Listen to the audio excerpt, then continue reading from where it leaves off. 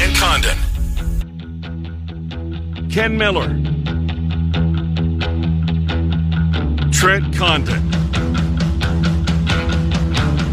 Miller and Condon on 1460 KXNO. And now on 106.3 FM. All right, good morning, everybody. Welcome to Miller and Condon on a Friday. Des Moines Sports Station, 106.3 KXNO. Trent Condon and Ken Miller are here for the next couple of hours to talk some sports with you. Thanks for spending some time with us here this morning. We certainly appreciate that. BMW of Des Moines guest list. Well, it looks like this. We will start off one and only guest in the first hour of the program. Chris Williams will join us. He's back from Dallas. He will give us the latest, get his thoughts, what he saw, what has perhaps changed his opinion as far as on Iowa State's chances, on some of the other schools' chances, some of the nuggets he picked up. Look forward to picking Chris's brain at the bottom of the hour, recapping Big 12 Media Days with him at 10:30. We'll go to Vegas at 11:05 with Mike Palm from Circa Sports. Get the lay of the land, sports wagering-wise, from our buddy at Circa. Mike Palm, an Iowan, Dubuque native. He will join us to kick off the second hour of the program. Tom Kakert on Iowa at 11:25. And then four of you will get a chance to win some barbecue from our friends at Claxon's, 3131 8th Street Southwest in Altoona. ClaxonBBQ.com on the web, ClaxonBBQ.com on the web. There you'll find the menu, some pictures of the place, etc., the hours of operation. Claxon's at about 11:50 or thereabouts this morning. British Open is going on. Dustin Johnson had himself a morning, without a doubt. Cameron Smith is the leader, though, Trent, as he gets through the first 9 holes of his day.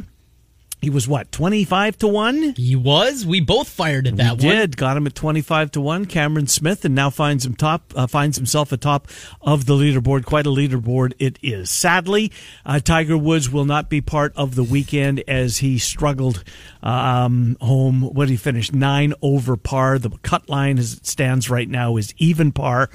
To even or better to play on the weekend, which Zach Johnson last check was on the right side of the cut line, but Tiger way down at the bottom of the list. Unfortunate, but you just wonder. Zach currently at 1 under through 7 holes, so he's still got a ways to go. Top 70 is what you're looking for, and ties. That is what is going to make the weekend, and move on from that. It's been a fun tournament. It's interesting. It's different. It's so dry, as we talked about yesterday. Entertaining. Your second favorite major? No, first. It's number 1. Yeah, this is number 1. Always has been. More than the Masters? Yeah, more than the Masters. Always has been. That's crazy. I know. I'm not alone on the island. Maybe it's my citizenship. I don't know. Yeah. I don't. Whatever. I just love this tournament. I just love it. Always have. And it's links golf. It's just different, right? It's just, look, Augusta's special. I'm not poo-pooing Augusta on the second weekend in April. That is a pretty special time on the sports calendar. But this is numero uno for moi. 2 o'clock about it, finishes up Sunday. Is that about what it is? Yeah, about that too. Yeah. Somewhere around that time, and I think that's one of the reasons. Although I love the U.S. Open when it's on the West Coast. Yes, those late nights are not 9 o'clock, but pretty late when you consider. The tournament's wrapping up our time, 9 o'clock. So, anyways, it's a great leaderboard. It's becoming very clear that the PGA is. I don't know if fear is the right word, but LIV has clearly got their attention. I read a report this morning that the entities, the U.S. Open, the PGA, the Masters, and the R&A, the British Open, are going to bar LIV participants from the majors starting next year. What does that do to the golfers that are on that tour? Not the Phil Mickelsons, not the guys late in their career. Although Mickelson won a couple of years ago. But I get your point. Guys. Like a Brooks Koepka. Yes. Or a Bryson DeChambeau. Dustin Johnson. Dustin Johnson's one shot off the lead here. So he's clearly still got the game to get it done. They cashed the checks. I think this is a bad look out of the PGA. Personally, I thought they added more fuel to oxygen to the story at the beginning of the week with the whole Greg Norman not inviting him to the Champions Dinner and the Legends Dinner that was held on the same week with the 150th Open. They celebrate their history over there, and Greg Norman is a part of it, whether you want him to be or not. When you run down the list of champions, there's his name twice. And we know that, he was barred from participating in the tournament and participating in some of the surrounding events. But then when you see this morning, the PGA is, they don't have an answer for this. They are fearful that they're the group that have gone over, not the last to go over. When you're working against an entity that has a bottomless pit of money. That's just it. What ultimately can you do? I think that they found it. I think they found it. This is the one thing that you have. And there's been a lot of talk about the World Golf Rankings and how that's also going to play in. This is not a 72-hole event, and because of that, was it Tiger that was talking about the competition part of it? Yes, it was. And you know what? And he's never said not across the word, taken a stance on something ever. Yeah, it's all very about vanilla. Yeah, right. Yeah. It's about protecting his brand, and it's a very successful brand. Like Michael Jordan said, Republicans buy shoes too. Precisely. Yeah. Right. Excellent point. And Tiger's always been that way, but this week he came out and mentioned the competition. You don't even have to practice. You've already cashed those checks. Right. You don't have to work on your craft. You go over there, you finish in the middle of the pack, you get as much money, or not quite as much, but certainly for a top 5 finish on any weekend of the PGA Tour, you've got that guarantee. These guys took the money and went, okay, so they did. To each their own. But it's an exhibition. But it is. It's 54 holes. It's 54 holes. Right. It's not what golf is. If there was some new entity that came in and they were playing football and they were doing it and they're paying all these guys and they only play 3 quarters. Right. Okay. It's not football, right? No, I can't think of another. You're going to play basketball, but we're going to play the 9-foot hoop. Sure. If there is something to challenge it, I think it has to be an individual pursuit. I don't see a team event that would, like we've seen the XFL come and go a million times. Yes. The WHA in hockey. Has there ever been a Major League Baseball equivalent? I mean, I know the ABA was there before the NBA or at the same time, and those two merged together. The WHA was folded into the NHL. It has to be an individual pursuit, I think. Mm-hmm. What would it be? And there really isn't one. There really isn't one. The USFL, the first iteration, they got stars. They stars. spent money. Yes.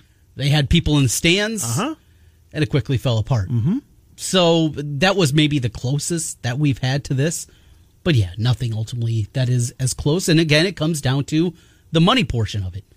What's the great line?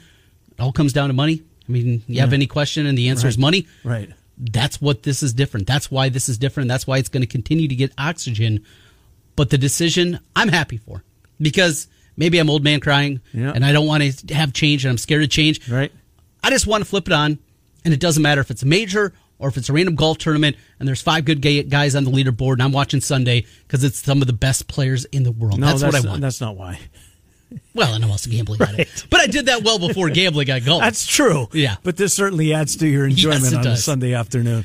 So is it the right move? Is this, if indeed this comes to fruition, and it sounds like there is a huge momentum behind this, that no more British Opens, no more Masters, no more U.S. Opens, and even if you've won and you've got some of this hardware, as we've seen with Greg Norman, who wasn't allowed to play, and what they did to Phil Mickelson and Ian Poulter, these big names, right? If you've won a majors, if you're one of the hierarchy of the game of golf, you get pretty good pairings. Oh, absolutely, right? yeah. See who they stuck Mickelson with? 2 guys I'd never heard of.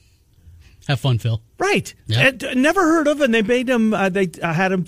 Did you see any coverage of Mickelson at all? I maybe saw 3 shots. I'm not sure I saw 3. Yeah. So that's what they're trying to do. You could say they're blackballing him. Mm-hmm. Yeah. But they took the money. Yes. And I don't blame them for taking the money. I don't blame it, but there are repercussions, right? There are, and this is that. And I wonder if they would have made the decision that they did if indeed they would have known at the time that we will bar you from the majors. Now, can they play in the Ryder Cup? Have we seen that yet? I mean, that was one of the first ones I think that was taken off. I believe because of the. Yeah, I think that was one of the first ones that was. Did Zach Johnson, if he has a chance to take if he has a chance to take Dustin Johnson? I don't think he can. I don't believe that they're. I want to say, and again, there's been so much of this news, and it kind of gets cobbled up. But I believe that was one of the first, and well, because this is kind of a country type event, and that was a pretty easy one, right? With where this money's coming from, to say, you know what, we're not going to allow these guys to do it. So no Ryder Cup. No majors. If they would have known that, and at the time, if you're right, Trent, and I think I do kind of recall what you saw.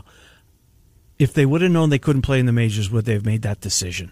Would they have cashed that check? Not eligible for captain's picks. This is from back June 29th. So Zach Johnson will not be able to pick them for his captain picks. Mike, real quick. Mike, welcome to the program. What's on your mind, Mike? Well, I'm totally against Greg Norman. He's just become a grumpy old man. He wanted to do this back in the 90s when he was a player. He did. He made a fortune off of playing professional golf. He had a clothing brand. He good, but he never could undo the PGA organization. And now he's taken a bunch of has-beens, taking money for the most part, and taking money from blood people who I agree. have no interest in donating to charity, donating to the First Tee for underprivileged kids to make golf a better game. They have a self-interest in themselves only. Yeah, and their image. The fact that now they're going to cry blood because we can't play on the PGA Tour. You made your own bed. Yeah. You sleep in it, and Greg Norman is a piece of crap. Don't hold back, Mike. Appreciate the call. Thank you. Appreciate you listening. But he's got a bad reputation. Did you know his reputation was as soiled as it was? Yeah. I remember he was a very unliked figure, and when Mike said that, I absolutely remember. I remember the clothing line. I mean, I think he did very well with that, did he not? I'm sure he did, yeah. But a very rogue guy. I mean, did it a different way, wasn't beloved. And then the collapses. There were many people that were happy to see those collapses. Didn't he marry Chris Everett? Sounds right. I think he did. Yeah. I think they were married for a while. But it was their second, or it was deeper into their lives, right? Yeah, I mean, no, not right. They weren't as youngsters. Precisely. No, I don't think that they have. Well, I don't know, but I'm pretty sure that they were married at some point. Well, anyways, that's the latest. We'll see. We shall see if indeed an announcement comes out as we're at the end of the majors. Boy, they do you like the calendar? I love it. I mean, the PGA seemingly got lost. Look, let's be very transparent as we always are. The gap from the Masters to the U.S. Open for what we do, there was a gap in that calendar, right? There was. We look forward to big events. And parking the PGA in May, kind of the beginning of the doldrums. It's golf. I'm not sure it's an appointment listening to listen to guys talk about golf on the radio. If you play golf, if you follow golf, and if two people talking about golf watch the golf, I think it's good radio. But the fact that it used to be in August, it's football, man. It's preseason games. You're getting fired up. It's the last maybe weekend or two that you have of the summer. You're getting coordinators with Iowa and Iowa State to come talk about the team, the Big Ten networks. We've moved on from golf. We have. And they plugged it in there, and it'd be in Tulsa, and it'd be 120 degrees, and it just always it felt miserable. Yeah. And here in the calendar, there's a reason they called it the redheaded stepchild. And it wasn't even close. It wasn't. And the field was incredible, but that didn't matter.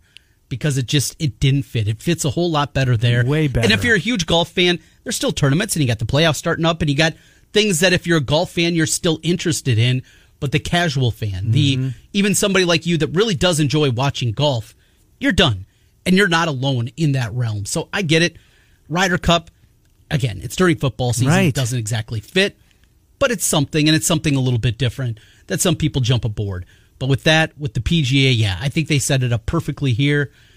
It's the right way to do it. It's the right way to build a schedule. Because you're right, that gap it was felt terrible. Like forever from the Masters second weekend in April till Father's Day? Yes. It's a long one. And then it seemingly was every other week they were having one. Well, not quite, but you get my point. It was really tight together.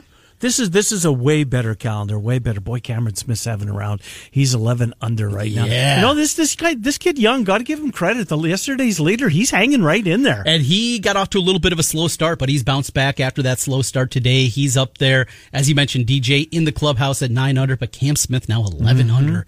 He is just draining from all over the place, and that's always been the talk with Cam Smith. Him with the putter is as good as you're going to find. I mean, he is incredibly good with that one. He's putted well on link-style courses in the past, so he's a guy. It's going to be tough. I said when I saw that 271.5 number, that means you got to be 18 to hit the under, if you will, if you bet that. And everything I read, 18, 19, 20 under could win this. Cam Smith continues like this. Well, he's 11 under right now. And he's still got a lot of golf in front of him. He just today. made the turn. Yeah, he just made the turn. 93% of the money bet, apparently. Well, I think that the consensus is upper 80s, low 90s. Money on the Tiger Woods, will he or won't he make the prop, was yes. Yeah, I fell into the trap too. And there's a lot of books that this will certainly help their weekend. Also, I'm guessing there was a lot, and one of the questions for Mike Palm, obviously, is how much money did Circa take on him to win the tournament, for crying out loud? Free money for the book all of a sudden. It just seemed like a gift, right? Well, and there were some of the larger books that had him like 60 to 1. Mm-hmm. Again, that's not true odds when you look at it, but in a prize pool where everyone's throwing that money in on Tiger, I'm going to take a flyer. Right. I'm going to throw $20 on him. Yeah, might be the last time he's ever played St. Andrews. Right. You're going to do that. The Magic's he's going to find it one more time. And you accumulate all that money. Yeah. All of a sudden, yeah, that's a pretty good chunk of change. Yeah, we'll talk to Mike a little bit later, see the golfers, talk to him Wednesday on our TV show, see who they're rooting against going into the weekend, and get ready for what should be a fun tournament going forward. But baseball last night was not fun for me. Trent, I'm glad you brought it up and made the segue to it, because I was on the Twins and the White Sox. I watched a lot of till the game got out of hand. Sonny Gray did not have it. Why Johnny Cueto, man? Give this guy credit. I thought he was done. I think a lot of people thought he was done. So let's go to the play at the was it the end of the second inning? I think it was the end of the second inning. Fly ball to the outfield. Mm-hmm. Pollock fields the ball in left. Urshela's tags on third. And it's not like he was in shallow left. He was about, midway between. It was going to take a perfect throw to cut him down at the plate. And it was a perfect throw.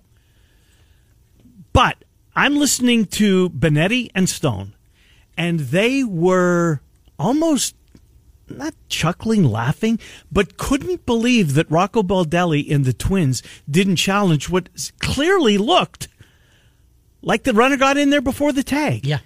So they talk about that. They show the replay. I don't know. It was a long one. It was a long replay, and they didn't. And Baldelli never challenged the play, so they went to commercial. So they go to commercial. I wanted to see what the Twins broadcasters were saying, so I flipped over to 669 when they came out of break, and they were saying the same thing. That makes the score 2-2 at that time. Did it make a difference? Would it make a difference in that baseball game? Look, the game got out of hand. Sonny Gray was not good. It was terrible. He was not good. And he'd been okay. Fair? Yeah. Okay. But it just seemed like that was a huge momentum play. Here's the call last night from TV. Not sure which broadcast. I believe this is. Oh, we'll hear. 1-1. In the air left field. A.J. Pollock. Urshela at third, tags. Throw coming to the plate, and he is out at the dish. They're going to want them to look at that again. Right away. Real time, I thought he got in. Benetti, right away. A heck of an effort from A.J. Pollock. It was a great throw, and one of the things you really like is that Jeffers was also tagging up at first. He was going to second when he read the arc of this throw. The question is, the legs of Urshela against the arm of Pollock. To me, I think the leg is in there, but apparently he got him on the leg before the score, because this is a terrific throw. Watch it again. I think he's in there. He is. I mean, as they watch it again, it becomes clearer and clearer and clearer that he's safe. So why wouldn't you challenge that? Is it because it's early? It's the second inning. That was more nose take. Yeah. When I flipped over there. But it's a run. But you have a runner on second still with 2 outs. You still have an opportunity to score that run with a base hit. And I guess that's the theory, the reasoning behind it of what Rocco was thinking. But you're right, it's a run. It ties it up, changes momentum a little bit. The White Sox got off to a roaring start in the first inning, and you held them to just 2. You felt, we survived. Well, in the first inning, too. I mean, they caught a huge break. The ball bounces off the base for second base, for crying out loud. But you survive. It's 2-0. You have a chance to make it 2-2 there. Surprising. I was shocked. Because Sonny Gray didn't have it. Maybe it was Rocco saying, hey, we're not going to win this game 3-2. If we're going to win it, we're probably going to have to win it 8-7. Let's save our challenge because we're going to need it later. That'd be the justification. I probably would have done it a different way. I know I would have. I think I would have challenged that thing. Anyways, game got away from him. That's a big win for the White Sox. Nick Gordon came in like his old dad, Flash Gordon, and not quite as good as the old man on the pitching bump. No, the old man was good, wasn't he? Yes, How long did he pitch for? 15 years. Had to have. Boston, Kansas City. Oh, he's everywhere. Yes. Hey, speaking of Kansas City, how about the Royals? What a story. I'm a Jays fan, but I found myself rooting for the Royals at the end to find a way to win that game. This is what sports is all about, right? This is and I think they're going to get swept the rest of the series. I think they got their win in this one. But without 10 guys, they were a huge underdog last night. Came to the clubhouse with those name tags on. Hi, my name is. Yes. Because there was all of these dudes that have been called up from Omaha. One of them, Nick Eaton, hit a massive home run to make it 3-1. I loved the interview at the end of the game with Joel Goldberg. But I mean, they had no business winning this game, and yet here they are. The Blue Jays were minus 450. Did it get that high? Minus 450 was the closing line last night, at least a spot that I'm looking at right now. In a baseball game. Baseball game. Right. It's in football. Uh-huh. It's in basketball. This isn't Iowa against Maryland Eastern Shore. This isn't Northeast Louisiana coming into Hilton. This is a Major League Baseball game, minus 450. An unthinkable number. It was. And that's baseball. And that's baseball. It wasn't a fluke. This wasn't a fluke. I got a chuckle out of that one, just seeing how it came together. So, interesting article I was reading last night as the Royals become part of the kind of national conversation with the 10 guys that aren't going to be able to go to Canada. And as this pertains to the trade deadline. Yeah, with Benintendi. Yep. There are, first of all... Can I just stop you for a second? Sure. This isn't a Canada thing. If you're Canadian, we can't come to the States. Yeah, right. It goes both ways. It goes both ways. Now, if you're a Latin player and you live in the United States, you can travel freely because you were here before the pandemic. But you can't get into Canada. Or if you're a Latin player and you live in Canada, you can't get into this. This is all around the world. Yes. So I do get a little pissed off. Yeah, I'll be honest. I know. You're Canadian. I am, right? Yes, It's not. It's a worldwide. I'm not saying it's right or wrong, but it's the rule. But you don't like Canada being thrown under the bus. I don't. Yeah, I get that. I understand. I still have a lot of pride in my country. My old man would be very proud of his oldest boy. Well, this part of it, though, the trade deadline. Rest his soul. August 2nd. Uh-huh. Toronto still very much in the mix for a playoff spot. Yeah, I think so. And they need some help. They might need another starting pitching. They do need another starting pitcher. Especially as the injuries continue to pile up and the struggles that a couple of those guys have had. Well, now they have to look at what is their vaccine, because every Blue Jay currently has it. Right. That's a part of it. We don't know how deep this is, and there's teams that obviously have not gone to Toronto this year. They couldn't have signed free agents that didn't have it in the offseason. Absolutely. So you have that portion of it, but also teams realizing and looking, hey, we're a playoff team, we're a contender, we're going to make a move, and we might play the Blue Jays in the playoffs. What is their vaccination status? Just how important suddenly that is going to be in these conversations with these teams as they're going through figuring out what is your status, what's your vaccination status, because if we have to play the Blue Jays and you can't be a part of it when we go up to Toronto, that could be a really, really big problem. It is. Did you hear Dayton Moore, by the way? One of the Royals, it was Whit Merrifield. Oh, yes. Whit Merrifield. Very, very opinionated. Very, and is unvaccinated. That's his choice. I get it. But subsequent to him not going to Toronto, he was asked about the trade deadline. And would he get it if he was traded to an American League East team? Oh, intriguing. Okay. And he said that, yes, I would have to reevaluate things, but I would certainly consider it. And that pissed off Dayton Moore. And it should. It should. And Dayton Moore went on radio in Kansas City. What's his name? Petro? Yeah. The Petro show, Saran Petro? Is that what it is? Yeah, I think so. I used to familiar. do a show a couple of times. Yeah, and he said as much publicly, called out one of his guys for his comments about, if I'm traded, I'll do things differently than I'm doing things with the team that I'm currently paying my salary. That's what upset him. That's what upset him, absolutely. We'll take a break. Let's see if we can put some money in somebody's pocket. Chris Williams, by the way, coming up, Cyclone Fanatic. He'll recap his Big 12 media days that he just spent the last couple of days in Dallas. Look forward to that from Chris. But right now, it's time for another $1,000 home run. Go to KXNO.com. You can enter this nationwide contest by simply entering the keyword credit. Credit at KXNO.com. The pop-up box appears. Enter credit. Your chance to win another $1,000. And we've got another opportunity coming up in the 11 o'clock hour. Tom Flash Gordon played 21 seasons. No, he didn't. Is that like played that long? He made his debut in 1988 as a 20-year-old and then pitched all the way through 41 years old with the Arizona Diamondbacks. Are you on Baseball Reference? I am, yeah. Go down, scroll down, and see how much money he made. Okay. It's right toward the bottom of all the players on Baseball Reference. You get his transactions, and right after that, the breakdown of his yearly salary shows up. Salary transactions. Okay, there it is. In 21 years, Flash Gordon made $55.9 million. It's a lot of money. Yeah. It's a lot of money. What does Flash Gordon make if he was born, if his birth date was 20 years later? $555 million. What was his biggest year, and with whom? He made $7 million with the Phillies. He signed a 3-year deal after being with the Yankees, 38, 39, and 40 seasons, made 4.57 and then 5.5. Not too shabby. No, indeed it isn't. All right, we'll take a timeout. We'll come back. Chris Williams will join us. Miller and Condon underway on a Friday. Again, the keyword is credit. Credit at KXNO.com. It's Des Moines Sports Station, 106.3. Near you.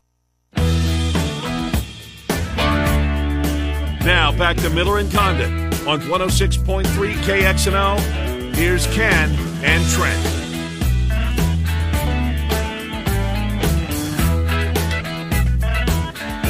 Oh, we missed a huge opportunity, and I love Eric Clapton and Cocaine. Yeah. Well, the song Cocaine. Yeah. We should have played. When you need mealtime inspiration, it's worth shopping Kroger, where you'll find over 30,000 mouth-watering choices that excite your inner foodie. And no matter what tasty choice you make, you'll enjoy our everyday low prices, plus extra ways to save, like digital coupons worth over $600 each week. You can also save up to $1 off per gallon at the pump with fuel points. More savings and more inspiring flavors make shopping Kroger worth it every time. Kroger, fresh for everyone. Fuel restrictions apply. You follow Chris on Twitter. I do. We should have played Karen Carpenter. Oh, I meant to say that. Yes, I completely forgot about Chris. And I wonder if Chris even knows who Eric Clapton is. Let's find out. Hello, Chris Williams. We missed an opportunity, brother. How are you? If you would have played Karen Carpenter, I wouldn't have even known. I wouldn't have even been in on the joke. Yeah, that's wild that you didn't. I'm great. I have heard of Eric Clapton. I know Eric Clapton. Yeah, absolutely. There you go. Hey, thank you for doing this for us. I know that you're in the midst of, if you haven't left, you're about to, so head do some family stuff. So thank you for taking time. Chris, you've been to a lot of Big 12 media days. Did this one feel any different with the surrounding realignment buzz, and seemingly that the Big 12 was, a hunter and not the hunted this time around? Did it feel different? Yeah, it did. It was considerably different. You can't be naive and be like, clearly, the league would be in better financial shape with Texas and Oklahoma, but so I was thinking about this on my flight home, and the whole vibe felt different. I've never believed it when anybody at that conference told me, and they said this a lot, we're very unified. We're all on the same page, and it's always kind of been, you think that, but you knew that there were, just some lava bubbling beneath the surface, but it's really it's not like that now. I think that the one advantage that this league has over the Pac-12 and the ACC is everybody's been rejected. Everybody's been told they suck. They know that best chance to survive in this new world of college athletics is together as a whole. Now, does that mean if the Big Ten called Kansas or Iowa State, they wouldn't go? Absolutely not. But why would the Big Ten do that? They could have had any of those schools by now if they wanted to. And I really believe that the television money is going to be very competitive for this league going forward. And I don't think about if you're CBS, that's the one I keep hearing a lot about with the Big 12. You can't afford the SEC. You've already lost them. You're not a player in the Big Ten. The ACC is locked up to 2036, and you don't want any piece of this new Pac-12. You've got one option. Yeah. And, is it the Big Ten and the SEC product? No, it's actually a pretty fun little football league. And I think you're going to see Amazon have a piece of the Big Ten. I think Amazon's going to have a piece of the Big 12. I think that there's demand for this product out there. And the Big 12, in my opinion, because of that, that unity, and I think a lot of that unity comes from, decades of being rejected. I think they put themselves in an advantageous spot going forward. A great chance to be the third league. I don't think there's any doubt about that. And though these teams maybe don't have what the SEC and Big Ten are looking for, that's okay. And there's more than likely going to still be access. The ultimate end game that I believe is going to come maybe at some point, SEC, Big Ten, and that's it.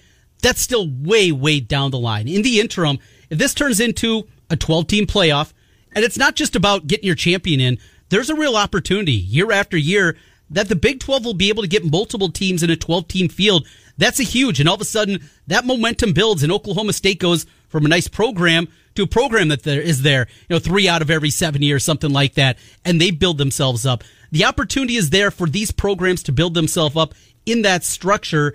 How important is access, though, in your mind? And with it, the talk was maybe 6 teams, 6 automatic qualifiers out of conference championships. How much should the Big 12 push for that to make sure at minimum, even in a year where, hey, our champion, everybody beat each other up and they went 10-3, you still get a bid as one of the conference champions? Yeah, I think that you're nailing it. And if you have that seat at the table, you absolutely have to push for the automatic qualifier. But I'm with you. And maybe I'm being naive here. Maybe I'm being a homer, and you guys. It just doesn't feel to me like the Big Ten and the SEC are going to do the breakaway thing yet. I mean, I don't think they want the smoke that will come with, anti-competitive lawsuits. Then they're going to have to basically pay their players, which is a whole different deal. I think it does the Big Ten and the SEC good for cover. At some point, if you're making $150 million a year from television revenue, aren't you no longer tax exempt? There's all this stuff, and if you break away and you're we're strictly for profit now and all this stuff, that changes their business model. And I think what they'll do, Trent, is I think that the Big Ten and the SEC will absolutely stack the deck. Maybe it's of you guys, maybe that's a Power 4 now, and everybody gets an automatic qualifier, but then we're going to have the rest of the at-larges. And at that point, they're still making way more money than everyone, and you avoid the smoke of anti-competitive stuff. So, that's how I think this will play out. I don't think it does anybody any good. ESPN's a part of this. Fox is a part of this. They want, ESPN wants to have,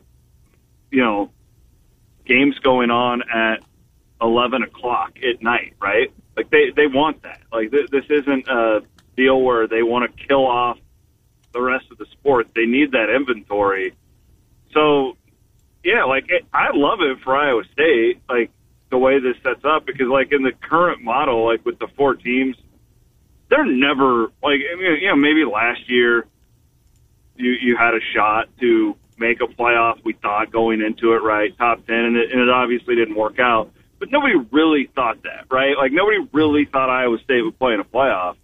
Matt Campbell stays, and he's the second most tenured coach in the league now, and you look at the setup of it, is it crazy that Iowa State could sneak out and win a Big 12 in the future league and get that automatic qualifier? I don't think so. Nope. So I like it. I think it sets up better. Again, like I told you guys this a couple weeks ago, there's two ways of looking at this. Trying to keep up with the Big Ten and the SEC, and I'm here to tell you that's not realistic for this league.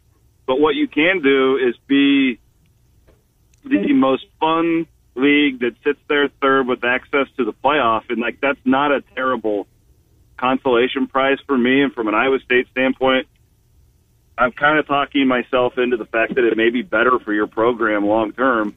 You're going to be able to win more, and you've actually got a chance to play, at the top level of the sport. Right now, I just don't think it's realistic. Chris Williams, Cyclone Fanatic, and here's KXNO is our guest here, Miller and Condon, 106.3 KXNO. One more before we get to the nuts and bolts of the roster, as I know that Campbell was very effusive in his praise for a number of guys on there. I want to pick your brain on that. But just your take on, me being in the same room with Brett Yormark for the first time, getting an opportunity to ask a question or two. Your thoughts on the incoming commissioner? I loved him. He's just kind of the opposite of what Bob Bowlesby. Not criticizing Bob Bowlesby. I think he did a fine job, with the deck that he was given. But I mean, this guy kind of is like a shark. He's kind of I feel like he'd shank his enemy in the dark of night. You know what I mean? Well, here's the thing about him is he doesn't care if he offends people in college athletics. For the longest time, it was such a good old boys club, but he's just a new guy and I think that he's out. I mean, he said it pretty well with Texas and Oklahoma. He's like, yeah, I'll work with them, but I'm doing what's best for the Big 12 and nothing else. And I liked it. He has a background that I'm very interested in. It just so happens that I'm a huge NASCAR fan, and Jay-Z is one of my favorite artists of all time. So I'm very interested in this guy. He did nothing but impress me this weekend this week, and I think he's going to be hyper aggressive here. Based off of everybody I've talked to, the thought is that he was brought into this league to, this sounds terrible, but he was brought into this league to kill. And I'm, that the whole position of strength thing is what I kept hearing over the weekend. It certainly feels like that right now. From an Iowa State perspective, obviously you know this team incredibly well. Relationship, and you know a lot of the questions that I'm sure the fans have, but what did you walk away learning about this Iowa State team, if anything, going into the football season? I hate to even say this because I could just hear Iowa State fans laughing or talking me. Campbell really is bullish on his offensive line. I spent a lot of time. Here we go again. Yeah, I know. He's really bullish on it. I mean, it kind of makes sense too. I mean, you do forget about they were playing with basically 5 guards last year when they lost their 2 tackles early. But Campbell, he likes the group. I spent a lot of time with Xavier Hutchinson yesterday. I don't think that it's just random off-season chatter about opening up the offense a little more. I mean, it just makes sense when you lose all those tight ends. Purdy was, statistically the best quarterback in school history, but he didn't have a great arm. Now you don't have those tight ends, and X was telling me, he's like, Hunter can throw it 70 yards. Now, you just put 2 and 2 together. You lose Brees. I think that they have to. It just makes sense for them to open things up more and to go downfield more this year. And I mean, Xavier gave me a lot more than Matt Campbell would when it comes to that. But I don't think that that's talk after hanging out with X as long as I did yesterday and talking to him about it. In fact, he's really excited from a selfish standpoint. I think X believes that he's going to have a career year, going downfield. He also told me too, the one little note is that this kid from Colorado, Dimitri Stanley, I wouldn't be shocked if he's opposite of Hutchinson. Wow. Starting at wide receiver. He's really fast. He may be the fastest guy on the team now. And with Jalen Knoll, with his spot in the slot, it kind of just feels to me like with Deckers, a totally different style here, and you want that speed on the outside. So that, for the team-wise, that was the thing that I probably took away the most. Now, there's one guy, so I've heard this 3 times now, and then Campbell raved about him yesterday, and that's Darian Porter, the Iowa kid. I guess that he is at the point now where they think that he's grown so much in the last couple of years.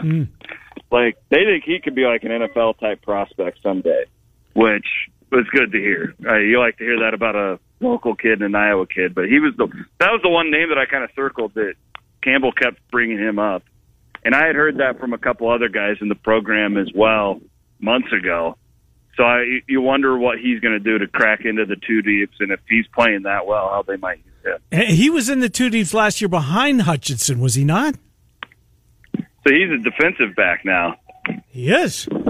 Yeah. How about that? They moved. Yeah, they moved him around, and they freaking love him. So, and he's tall, Chris. Right? I mean, this is a big kid. Yeah. No, and he's fast. You know, we saw him state track at Iowa, in the state of Iowa and all that stuff. But they've been messing around with him, and they really, really like him. So maybe a guy to keep an eye on. I don't think he'll start, but I certainly think that, matchup-wise, he's going to get a lot of playing time, and watch him on special teams, too. Kid that intrigues me, of course, the linebackers took a hit, right? Vance is back. But I forgot about the Colby Reeder, who's, what is he, 25 or 26 years old, but played a lot of football. This is his one and only year at Iowa State. He's one of these guys that, you see him on the roster, and you kind of glance over, and then the story comes back into your head. How big of an impact could he have on this defense? I think he'll start. Right? I think he'll start next to Ryan Vance, and they really like him. I mean, the one thing about him is apparently, and I don't know this, I'm just going off of what Matt told me, but his defense in Delaware was almost identical to what Iowa State plays. So there's not much of a learning curve when it comes to that. And, I mean, do you guys know about his pedigree? I mean, his brother plays for the Rams, yeah. Yeah, won a Super Bowl. Yeah, and so, this kid comes from a football family, and Matt said he's basically been everything that they wanted him to be when they brought him in. He will start. Like, I don't think there's any doubt about it that he'll start at that linebacker spot, replacing Mike Rose, and I don't think he will probably, I don't think there'll be much competition. He came in early, and he had a really good spring, apparently, and, yeah, they're talking really highly about him. So put him next to Ryan Vance, and, that's a lot of guys. That's 2 guys who have played a lot of football. Maybe not at that level, but he's seen a ton of snaps.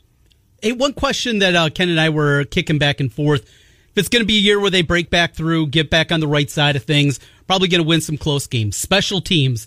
What can you tell us about kicker or punter going into the year? I don't know anything. Yeah. Swear to God. Yeah. That is the one area. It's terrifying. Yep. With Iowa State's just history.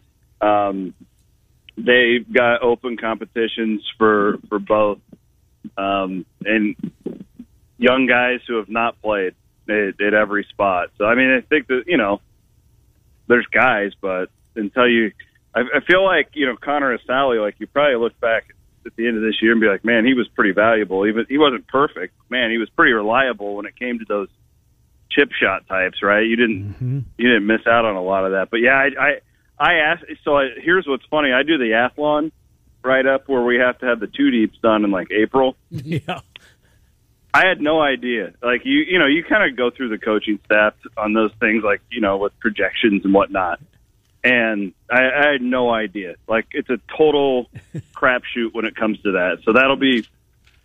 We will find out. I promise you on at kickoff against SEMO, who's the punter and kicker for Iowa State, which is not good. Yeah, I agree with your analysis there, Trent. That's a team that's going to be playing in a lot of close games.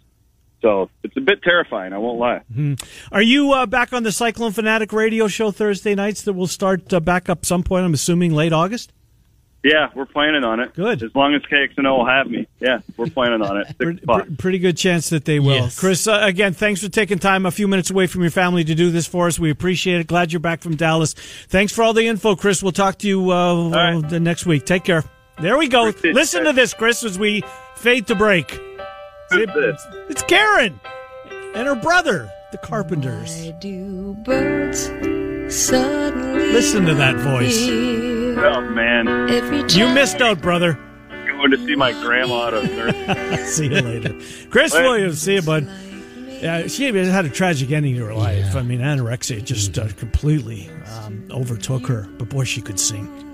When were they? 60s? 70s, early 70s, yeah. What's her brother's name?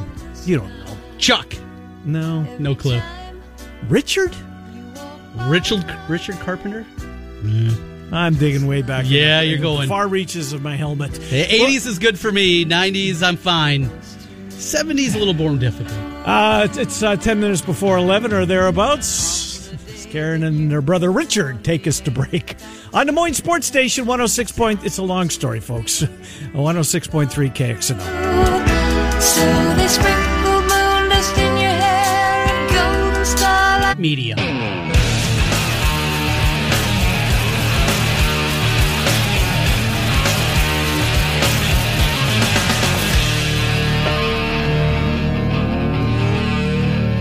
Hi, Miller and Condon. Welcome back. Final couple of minutes here, the first hour of the program. Again, our thanks to Chris Williams, CycloneFanatic.com. A lot of good follow-up stories from Chris's a few days down in Dallas. Nick Osen will join us Monday. We'll get his perspective on Big 12 Media Days as well. So there was a new line of questioning. You've covered media days. I've covered in the past, so I don't think we've ever had this type of question come up before, but it's the here and now in the world we live in. Bijan Robinson, running back from Texas. Really good one. Yes, he is. Maybe the best running back in the country or on the list. Needs an offensive line in front of him, and they're spending to get one. Well, he was asked he was part of the Big 12 Media Days representing Texas this week in Dallas, and the line of questioning turned at some point came up. So, how do you like driving your Lamborghini? I mean, that's the here and now, right? That's going to be part of questioning it because he's got one of his NILs is with a Lamborghini dealership. That's not a bad life. That's a pretty good gig. Eric Dickerson, he got a car, a Corvette. Did he get a Corvette or was it a Trans Am? Or maybe it was a Trans Am. Yeah, I think you're right. It was a Trans Am. I think it was a Trans Am. It was a beauty. In the day it was. Yes. Yeah. In the day it was. He was ahead of his time. Maybe he wasn't the only one either. No. Let's not kid ourselves. Not at all. But some of these questions, that's what's gonna be asked by, some of the media day. Who's next? SEC has got to be next week. It's coming up, yeah. Because they're usually first. They've been in the past. They're normally first, so I would think that they probably go next week. So the ramp up starts Monday. Yes. And it's a 4-day event, is it not? So this is what the SEC does. Monday, you get 3 coaches: Brian Kelly at LSU, good one; Lane Kiffin, oh yeah, and Eli Drinkowitz. Okay, it was pretty good at Missouri. I like Missouri. The guy's got a chance. Yes. Tuesday, we get Saban, Leach, Shane Beamer, and Clark Lee at Vandy. Not many people going to be around the table there. No, Saban will be, he'll be busy. Wednesday is Arkansas Sam Pittman, Billy Napier at Florida, Kirby Smart, and Mark Stoops. And then you finish it off with Jimbo, along with Brian Harsin and Josh Heupel. Too bad Jimbo and Saban weren't on the same day. Just stretching that thing out. No, they are. 4 days. Milk it. And you look at they're going to dominate. You got to get there Sunday, so media members get their hotel rooms. And the amount and of where media is it? What part of Alabama is it? It's usually in Alabama, I think. They bounced around a little bit, but this year it is at the Omni Hotel in Atlanta. Okay. Well, good stuff. All right. A little bit bigger. We will come back and head right to Las Vegas. Our friend Mike Palm will join us from Circus Sports.